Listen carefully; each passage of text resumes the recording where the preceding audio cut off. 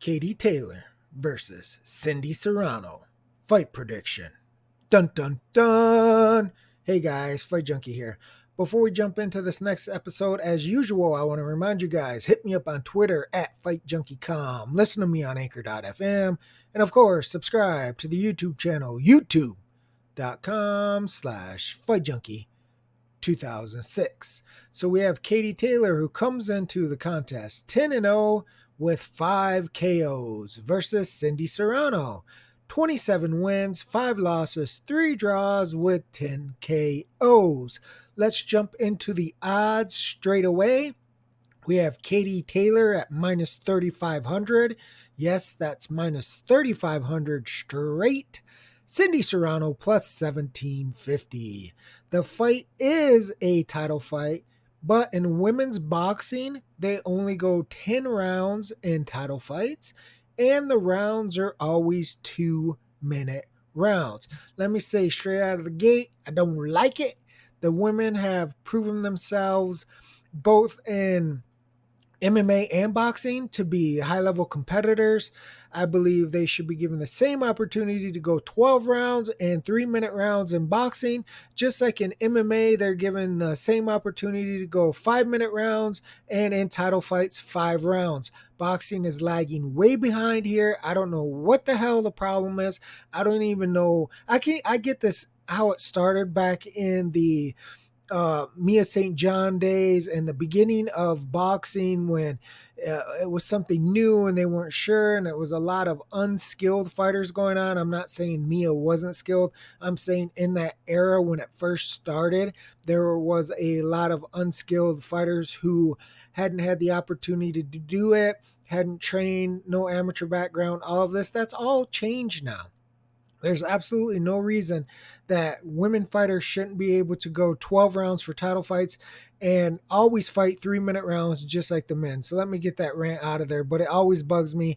I've talked about it on social media before. So remember that when you're capping women's fights, it's one of the reasons the overs and decisions are always so high, not to mention that most of the time the women don't bring the power like the men do. So a lot of times they go rounds. But when you're talking about a 2-minute round, in 10 rounds, they fly by. Literally, the bell rings, it's 1:59.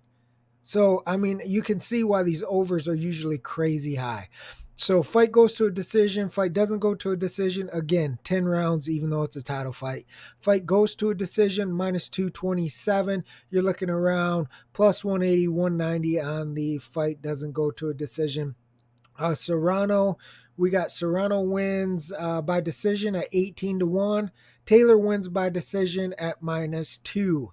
Taylor wins by TKO KO plus 175, and Serrano wins by TKO KO 18-1. The fight is a draw, is 25-1. So you can see straight out of the gate, they are expecting the fight to go to a decision, and they're expecting Taylor to win by decision. When you look at this fight on paper, Cindy Serrano is by far the best fighter that Katie Taylor has fought. Again, that's on paper. Taylor only has 10 professional fights. She's got that 50% knockout ratio, but her competition is nowhere near what Cindy has faced. Obviously, she's got almost, over 30 fights. There's a big gap in opposition there. Now, when you factor that in, you also have to factor in the styles and look at what they bring to the table as far as how they match up. The only big problem I see with Cindy is that she tends to push her punches. She's got 10 KOs and 27 wins. Obviously, she's not a huge puncher, but if I had to pick between the two, I think Katie Taylor actually was probably the bigger puncher, and I don't really consider Katie to be a big puncher. So that pretty much tells you what you need to know about what Serrano brings as far as the power game goes. She's a game for sure. She's tough. She's never been stopped, but she tends to push her punches. She doesn't really pivot. She doesn't really put her weight behind there. And that could be a problem because I think Katie has the speed advantage. That when I look at this matchup, that's the biggest thing to me that stuck out is Katie has a speed advantage. Serrano's more of a aggressive in your face type of fighter, where Katie likes to judge distance and use timing. She likes to go in and out, in and out. She doesn't like to crowd herself. So I have a feeling that Cindy Serrano's probably going to be the one pressing the fight. I don't think Katie will necessarily have to move and box and be slick and counter like that. I think she can stay in front of Cindy and use her feet to move in and out. And that's how she generally likes to fight in her pro career. She likes to fire off and then she'll take a half step back, a full step back, maybe a step and a half back. And then her opponent has to reset. And then she's just always hopping back and forth between that distance where she can fire off and then just be out of range for her opponent's counterattack. And I expect that to be more of the same in this fight. Again, on paper, Cindy is the toughest person she's faced. And when you look at those odds, when you're looking at those, the first thing you realize is the fight goes to a decision and Taylor wins by decision are fairly close. So even though the straight lines are really lopsided and it's going to be considered a mismatch by the books, there's a lot of hype around Katie right now. So I'm not sure if that line is kind of inflated. I kind of lean towards that straight line being kind of inflated with as much experience as Serrano brings and her toughness, again, having never been stopped in her 5 defeats. So this could be a case where a lot of people are high on Katie. She's looked really good.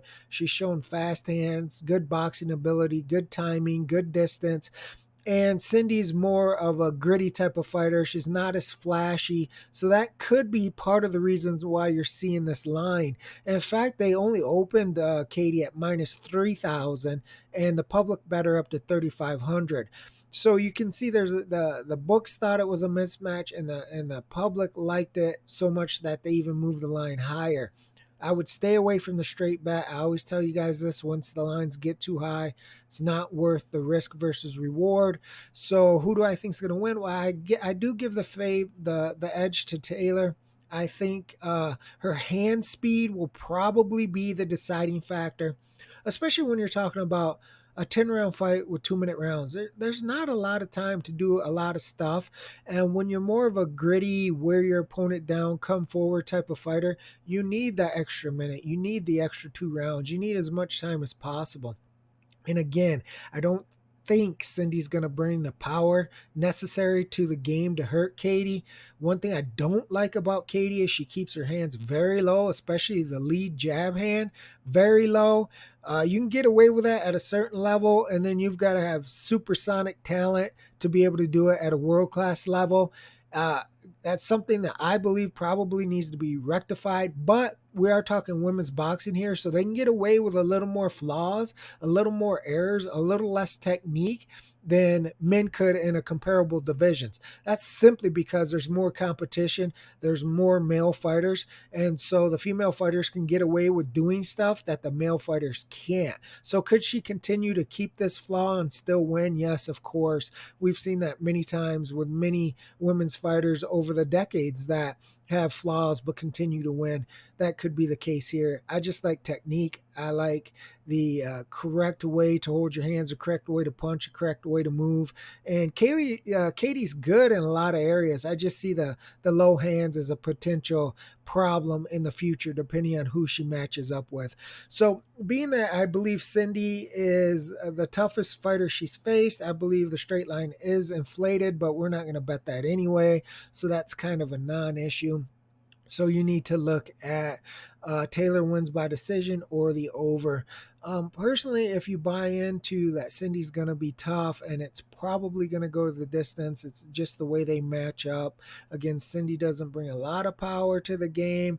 Katie has the flashier, more snap on her punches, but Cindy's proven to be tough. She has the experience, the competition that she's faced is better than what Katie has. I would think it's probably better to go with fight goes to a decision than to take Taylor by decision. You're not going to give up too much more by doing that, and that just really covers your butt in case that experience and toughness from Serrano pulls a huge upset. I mean, that's really basically it. If you don't think Cindy has any chance at an upset, if you don't think she's the best person that Katie's fought, if you think that Katie's going to dominate, and just be able to win the rounds easily, then you can look at that Taylor wins by decision. But again, you're not giving up too much by going fight goes to a decision. As far as how would Cindy win, I think it's the same way Katie would win. I think you would have to take Serrano by points. In all honesty, I just don't see her bringing that type of power to the match to be able to hurt Katie and knock her out. She's not a big puncher anyway, and like I said, she pushes her punches, and I believe Katie has a speed advantage, so I think Serrano will probably be a step behind the whole fight, and again, the fight's going to go fast. Now, here's one caveat to that. The Cindy Serrano decision is sitting roughly like 18-1. Her straight line, depending on the book, is only like 1750. I've seen it as low as 875. So you've got to look at your book and look at what straight line they're offering on Cindy, and then look at what the decision is. If you're getting 1750 Cindy Serrano straight, don't take Serrano by decision at 18-1. That doesn't even make sense. Like, just in case something crazy happened, it's worth giving up those 50 points right there to take Cindy straight at plus 1750.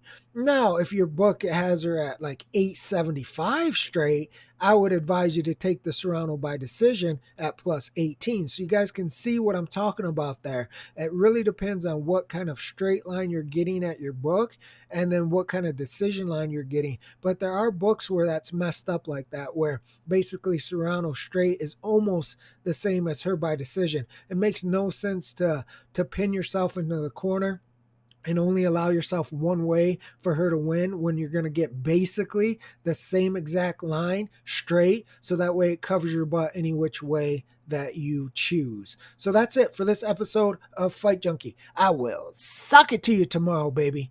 Fight Junkie out.